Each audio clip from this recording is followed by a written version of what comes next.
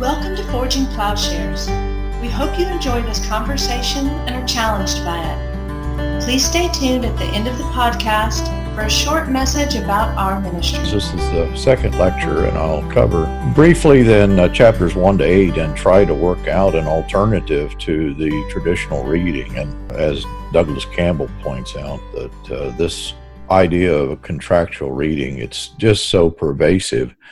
I have no commentary that I know of that I could point you to get an alternative to this. It's a pervasive understanding. Not wrong in a lot of the details, but wrong in the overall sense that it brings to the book. And of course, throughout this, that my deep reading of chapter 6 to 8, and even maybe deep reading, that's sort of a pretentious thing. But I'm afraid that what has happened is that in typical contractual theory or typical notions of justification, as we looked at it in the first lecture, have so pervasively dominated not just Reformed thinking, but in the West, that it's just kind of consumed people's understanding, that it provides such an interference that we almost don't have access to the text. And of course, I just think Paul knows nothing about that sort of thought. And it's only a problem for us. It's not a problem for them. That Paul is making a very specific point, and he presumes that as a Christian, as Christians in Rome, maybe some of the most sophisticated Christians in the world, that there is a shared understanding. And of course, he arrives at this shared understanding, I believe, completely explained in 6 to 8. He's not doing anything different in 1 to 4. That is, he's not laying out contractual theory in 1 to 4 and then describing some sort of participatory salvation in 6 to 8 as if these two things need to stand in contrast. Part of the issue here is that just the language that we're dealing with has been changed up then, I think, by contractual theory or theories of justification. And it's presumed then in this, kind of a surface reading that what Paul is doing in 1 to 4 is spelling out, oh, look, people have an ethical problem, and therefore God has made, a way that they can solve their problem through some sort of contractual theology.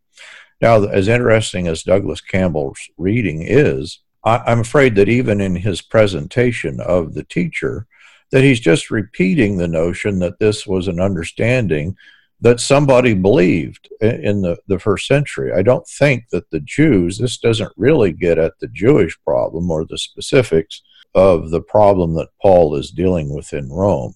And so I think we just need to get rid of that contractual reading. If we already know that the ethical failure is not the extent of the problem, but it's a marker of the problem, and Paul is going to indicate that throughout, then I believe we can remove any apparent contradiction between 6 to 8 and 1 to 4. But let me try to run this down briefly for you, and if my explanation fails at some point, well, please let me know.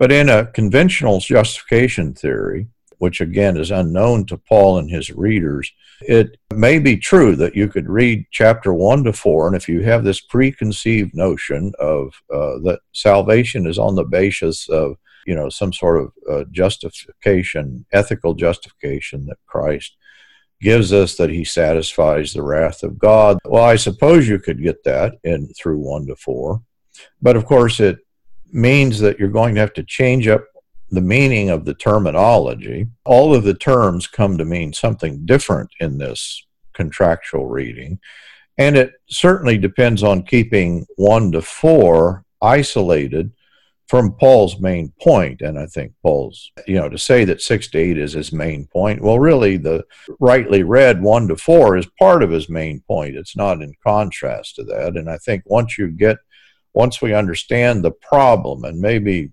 we almost needed to start with the problem in chapter 7 to understand he's not saying anything different, but we'll come to that. So 1 to 4 is not a presentation of contractual theory, but it is indeed a development of what Paul sees as the deep underlying problem. To miss the problem, the depth of the problem, is what is at stake here, and the very specific nature of the problem. That is, that Paul is going to link the problem to a deception. He does that certainly in chapter 7, but he's doing that in 1 to 4. He's saying that the nature of the human problem is this lie, this deception. And this deception then that has been all people have entered into in Adam, or that they themselves have reconfirmed in their own lifestyle, it is going to be resolved. This is what he's describing as the problem that Christ gives resolution to. It's not that people are unethical in terms of the law and then Christ meets those ethical terms. It's that people are enslaved to a lie, and Paul is just spelling that out. They all know that because they all read the same Bible. He's not describing some theoretical history here. He's appealing to the history they all know from the book of Genesis. I'm afraid that even my language here to say that justification theory works only on the surface, yeah, but it's a surface that in some way exists on a kind of false foundation. And so in brief, Paul is describing not simply that people do bad things, God's going to send them to hell if they don't believe in Jesus, but rather he's describing the sense in which people are bound over to a lie. And of course, the language then, we need to redefine it here in terms of this lie. That's the understanding of what shame is. Think of the first couple's picture of shame. First of all, their problem is not simply that they're guilty of not doing what God said. Their problem is that they're holistically changed up. Certainly they're guilty, but guilt is a side problem. Their main problem, as depicted in Genesis, and this just gets taken up in the rest of the Bible, and that's what Paul is saying is thematic in his explanation. And certainly he'll return. He's going to return to Genesis again and again, that he's echoing Genesis. And we may miss that, the work with Richard Hayes and others. They're saying, oh, wait, Paul is just describing Adam here again. And he's certainly doing that in chapter 7. But throughout this section of Scripture, he's echoing then, or just retelling the picture of the fall and of the early history of human beings. That history is taken up in shameful lifestyle that is death dealing. That is, death is not, certainly death comes to Adam, but as he's going to say in chapter 5, that death then spread to all and therefore all sinned. He's really describing that. That is, that it's this orientation to death that explains the way in which they're deceived. And idolatry is a neat explanation of that, because idolatry, the idolatrous scene, just reifies the lie. It puts it out there. I explained this in a couple of the readings we do here, but the idea is that idolatry is not something apart from the problem. It is just illustrative of the problem. And of course, for Paul, idolatry is not simply that thing that people do, that false religion, the particulars of that, but idolatry is connected with desire. That is, that he will say as much that lust or desire is idolatry or is idolatrous. The peculiarities of sexual perversion, there is an explanation for that. I think that is that the fall of man and the idolatrous desire gives rise to the particular sexual perversions that we see in the early chapters of Genesis. That is, that man's narcissism, think of here of Lamech, it gives rise to a particular sort of violence. All of this is connected in Paul's language, he's going to say, connected to unfaithfulness. I'm afraid that we've just emptied these terms of their biblical meaning. What they mean is, in terms of a Hebrew understanding, they're family terms. Think in terms of being faithful to a relationship, being faithful to your wife, being faithful to covenant. That faithfulness, and that's the word you know with the term pistis, that it can be translated as simply faith, or maybe the better translation is faithfulness. That is, it's not simply faith in an object or something that, faith in what Christ has done, and then we are in some way separated from that. But no, as with Abraham's faithfulness, and he is our prototype here, that life course is one that's repeated in all of us. And what it's a departure from and a journey into, of course, is also then caught up in the language of shame. This is maybe the big term that gets ignored here, that shame is thematic. In the thesis statement, Paul's going to bring it. That's the subject of these first 3 chapters. And Abraham is a resolution to shame, if we understand that being a childless individual in old age, Sarah and Abraham are childless and as good as dead. Well, that's a shameful condition. That's as bad as you get. The resolution to their problem then is in the peculiar journey into death that they take. And so if we understand the deep problem here is not guilt in regard to the law, but shame in regard to identity, and the picture of the guilt in regard to the law is simply a pointing to that. And Paul just keeps saying that even here in the first 3 chapters. That's the reason that faithfulness makes sense. So it's not contractual theory in that we're justified theoretically imputed righteousness if we intensely believe in the factual history of who Jesus is and believe that he in some way has mysteriously and strangely satisfied God, and then we can theoretically at least be okay. That may be a exaggerated reading. I think it's not in some instances, of contractual theory or of divine satisfaction or penal substitution. I think once you get this in 1:18 to 23, Paul is not saying, oh, look at these wonderful cognitive capacities that these unknown people, that he may be talking about, that the pagans can in some way philosophically reason their way to God. That has nothing to do with what he's talking about. He's not talking about people's cognitive ability to reach God. He's just talking about the early history of humankind outlined in Genesis. First of all, in Genesis 3, think of the fall of man and then what happens to Cain. It's not a question of they don't know God. Well, God speaks to them. God appears to them. Even Lamech, who is, as violent as they come, he still is doing things in knowledge. He still has a knowledge of God. And certainly, Noah, God speaks to Noah. And so Paul is not recounting some theoretical history that we don't know about. He's recounting a history of the human race that's inclusive of all people. He will do this again and again. He'll do it in chapter 5. He's doing it in chapter 7. And the resolution then, whether you're talking about Jews, they're a slight departure from this history, but then they share in the same history. The point here is not that they reject their potential philosophical understanding of God. No, they knew God. No qualifiers needed. This culminates, historically, if we go back and read the history leading up to Babel, there doesn't seem to be idolatrous religion. There's just murderous narcissism, that people are psychopaths. And then that culminates in the organization of Babel, and the Babel society is the point in Old Testament history when idolatry runs rampant. So that the next chapter then, we're introduced to this family of Abraham, but the family of Abraham, they are carrying around idols. And so the picture that Paul is recounting is that these people are just like the first parents. It's not that they believe a lie in some vague philosophical sense.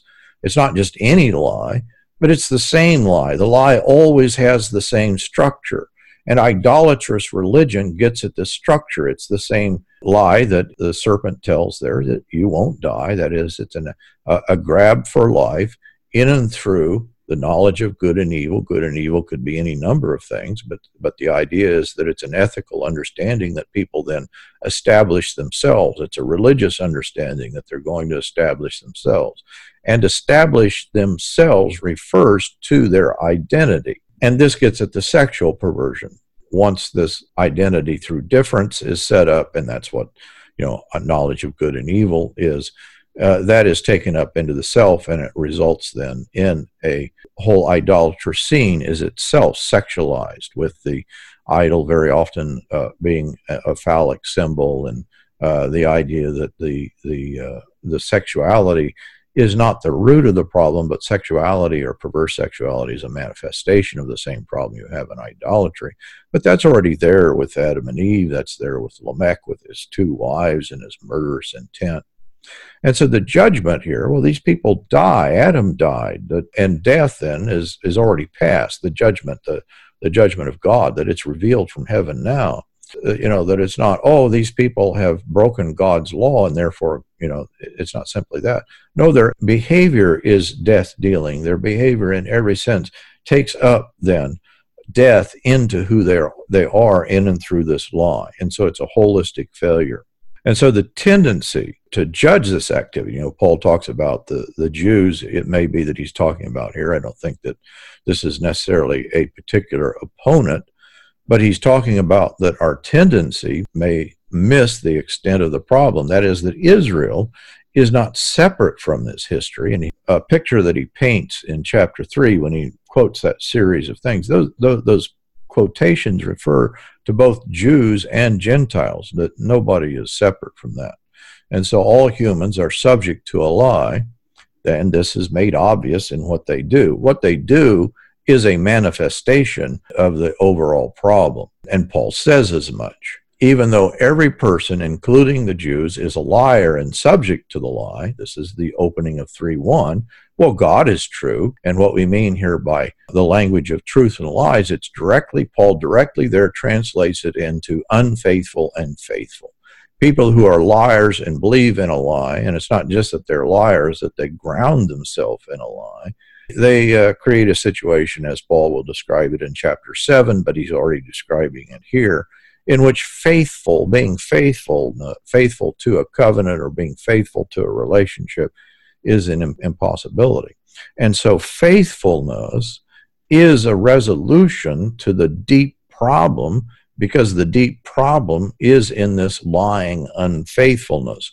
True faithfulness is then gets at the root problem. It's not that, people now believe in something abstract like the atonement theory that we have in penal substitution or divine satisfaction, or in the many of the theories that you get. What Jesus is doing is addressing the human predicament as we are bound in a slavery to this lie. And obviously Paul's point is not, people's cognitive ability is fine, it's just that they have an ethical problem. They're in such a condition that he calls them imbeciles, is David Bentley Hart's translation. That they are imbeciles is made demonstrable in the failure of their morality, their ethical failure. Paul sums this up. The logic of the lie, he'll repeat it 4 times in various ways throughout Romans. This is the law of sin. Shall we do evil that good may abound? Is grace then connected to our doing evil? Notice that Paul then connects this in verse 8 of chapter 3. When he says this, right above this, he's already said that this is the difference between truth and falsehood. The problem throughout is, do you believe in a lie or do you believe in truth? This is, I think, then explains the next 2 chapters, or the end of chapter 3, and then moving into chapter 4, which, of course, in chapter 3, he's not just saying, these people are just generally bad, or that they're ethically. He's stating this, and he's weaving this series of quotes together, that they have a problem with their speech in that they're all taking up a lie. And the lie then results in always the same thing. In other words, their problem is, it's in the organs of speech. It's taken up into their very identity. Like serpents, they're dealing out death. Their throats are like a sarcophagus. The very organs of speech, the language that they use, they inhabit this lie. Their throats are open graves. Their tongues practice deceit. And, of course, what David, in quoting this psalm, this language that David is using, it either leads to God's absence, that God is absent. The lie of sin deals in death, even among those, and of course he's talking about the Jews, but he's just talking about everybody who have been entrusted with the oracles of God. And so then the picture of faith or faithfulness is a departure from the lie, if we understand that the lie is death dealing. It's an orientation to death. It's the belief that there's life in the law, and life in the law can get translated or interpreted as it does with the in idolatry or is in the Tower of Babel. They believe life is in the tower, that they can storm the heavens. That is, the human problem is the same problem, and it's connected to this death-dealing lie. And Abraham is the universal departure from this, because his journey into death, that is, that what is the human problem? They would grab life for themselves. They would establish themselves. Abraham would potentially do that. And of course, the circumstance of Abraham that we often picture, oh, look at all these obstacles that are thrown up in Abraham's way. No, those obstacles are the very way that we understand Abraham's journey is a journey into a particular kind of faith, that he's childless, and God has given him a promise of a child. That is, he is without life, because the child is representative of it's exactly over and against what the Babylonites would establish their own name. And God says, well, I'll establish your name. And so the promise, that is the significance of God's word there. That is the significance of the covenant. And of course, that's Paul's argument here in chapter 4. The covenant comes first, and faithfulness, and then the law is simply a marker of that. The father of the Jews is the father of faith, because he makes this journey. You could look at the life course of Abraham. It's a long journey into death acceptance, where you might picture the Babylonites as being subject to death denial. And that language is a bit too simplistic, but at least it gets at the problem, the nature of the sin problem. When we say death denial, we get the picture of Genesis chapter 3, and that death denial then is connected with a positive understanding in the original pair's understanding. The knowledge of good and evil is really what they believe. The death denial is in fact unconscious, and that's true then with the Babylonites, it's true with everyone else. And so what's happening with Abraham is that this unconscious situation is being brought to consciousness. And so Paul associates faith with the key element of trust in God's promise in the face of shame and death. That is, that's the situation of Abraham. He's subject to shame because of his life situation and being subject to shame. And the Old Testament is the living death, to the shame of a living death, and death is the end of shame. So that here is the real world experience of death as we take it up into ourselves. But Abraham endures this because he's been given a promise from God, and it is then a prolepsis, or it is a pointer to resurrection faith. So resurrection faith allows one to accept the circumstance of not having life in ourselves, not being able to establish ourselves, but depending upon God to establish it. And sin then might be depicted as a kind of death resistance. This is the Babylonites. This is Adam and Eve. The serpent says you won't die. This is also the covenant with death in Isaiah. It's just pictured again and again, and Paul is going to recount that history throughout the book. And so then if we understand what shame is, then we can understand that when Paul uses the language of righteousness and unrighteousness, this is thematic. Strangely, people pass over this as a theme. But of course, being ashamed, being made right, those are over and against one another. This thing that Richard Hayes brings out in the Old Testament, the language of shame appears together in the lament psalms, and also here in Paul's terminology, that I'm not ashamed, the righteousness of God has been revealed. I'm not ashamed of the gospel. He'll spell that out later in chapter 10. He'll quote then the section in Isaiah 29 where Isaiah is depicting the covenant with death, and Paul then is explaining how there's a departure from that. We are not ashamed. He's going to spell it out because of the righteousness. We're made right. And of course, shame, think here the difference of shame. It's holistic. It has to do with everything that a person is.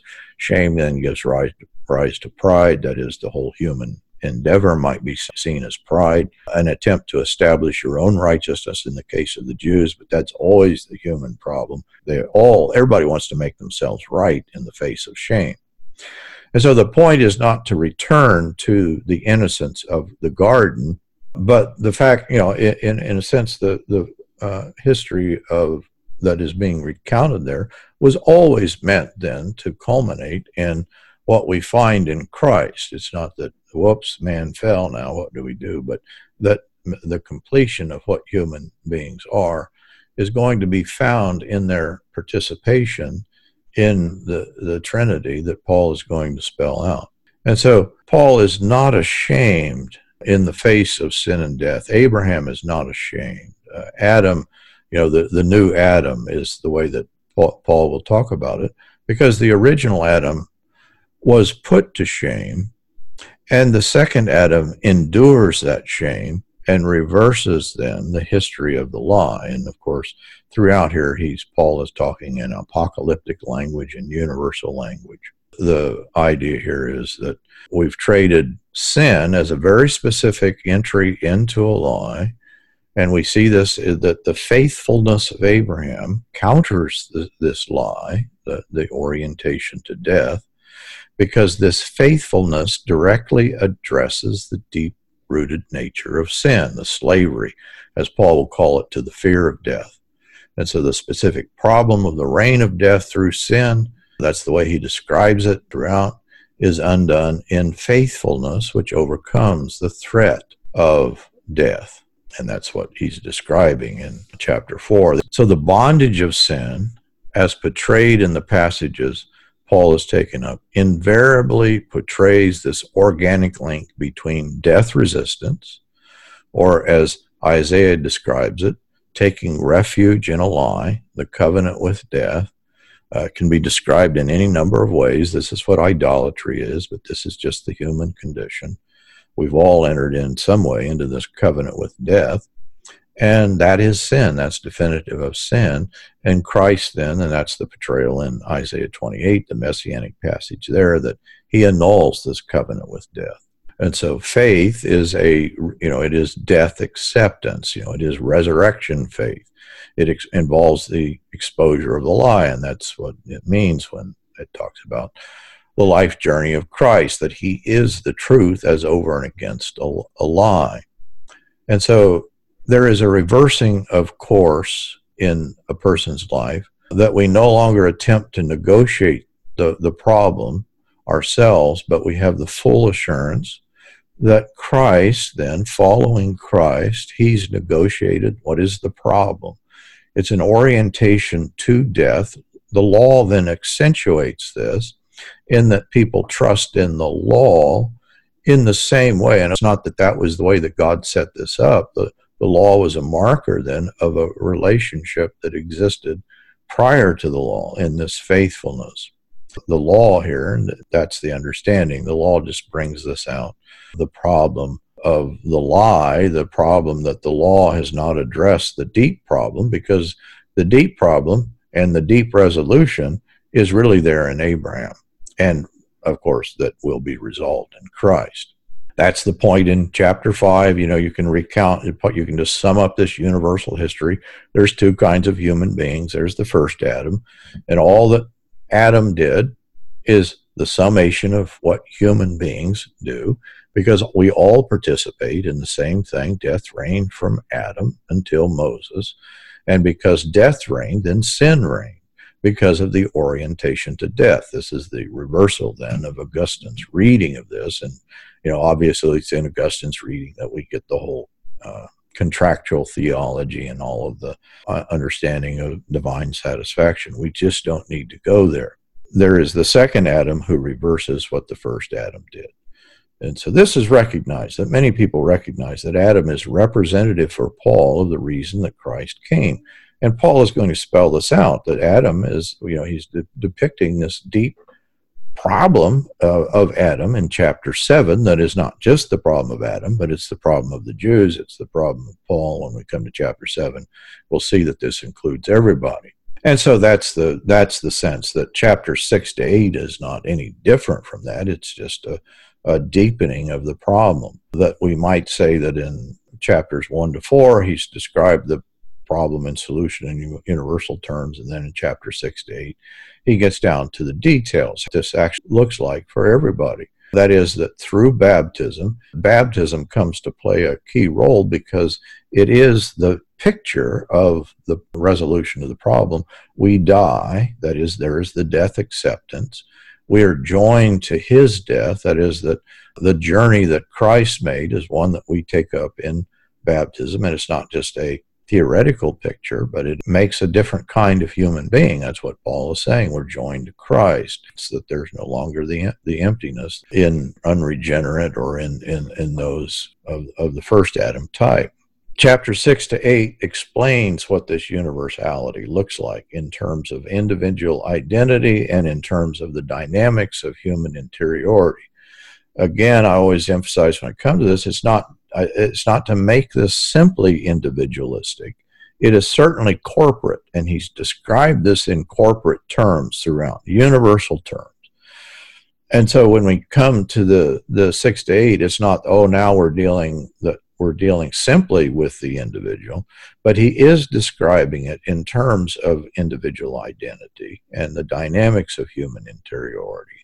But obviously this, in chapter 8, he will take up the corporate language. The resolution is not simply in what you typically find in contractual theology, some sort of accept Jesus into your heart and individually then you're saved. No, the picture, the participatory picture in chapter 8 is then the resolution to the problem that he's described in 1 to 3. It's universal. We're all participants in it.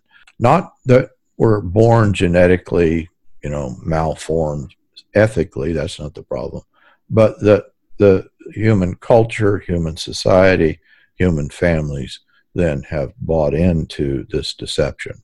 And so there's the universal reign of sin and death that Christ has overcome. And so Paul explains how, the righteousness of God has been revealed.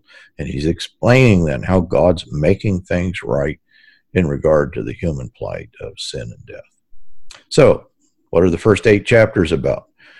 Death reigns no more, if we understand that death, then, that's really a summation of the problem. As the author of life extends life through Christ, so as to defeat the orientation to death inherent in sin. And so the theme of these chapters is captured in the summation and conclusion. This is 8:2. For the law of the Spirit of life, and Holy Spirit is central. The picture, it's not that there is an ethical responsibility here. It's not that we've departed from doing things. No, it's still doing things. But the doing things then is the doing of love, of the law of the life, and the life of the Spirit. That is, that we're enabled to carry out this right wising, is the way that McClendon puts it. And Christ Jesus has set you free from the law of sin and death. He's just described how this law of sin and death, it's there in the breaking of the original prohibition. In other words, our problem is law, but not in the sense of a contractual theory, that we've broken the law. Our problem is law in that we are misoriented to the law. Just think here in terms of Genesis. What is the law? Well, the original prohibition is don't eat, but then they become a law unto themselves. They see the original law as a screen, and they grab for something, they make a law for themselves. That move is always what people do. It's what the Jews do. That is, that they have the oracles of God, but they've taken the law and they've attempted to establish a righteousness of their own. So the law of sin and death, law is still in that language. But the law is holy, just, and good. But what we do with the law, Paul says in Romans 7, that we've been deceived in regard to the law. And so that's what he means by the law of sin. All right, that's not such a short summary, but I think that gets at the key problems here. Thank you for listening to this episode of Forging Plowshares. You can learn more and join our growing community by visiting forgingplowshares.org. Please consider supporting at patreon.com/Paul Axton or by donating at forgingplowshares.org/donate.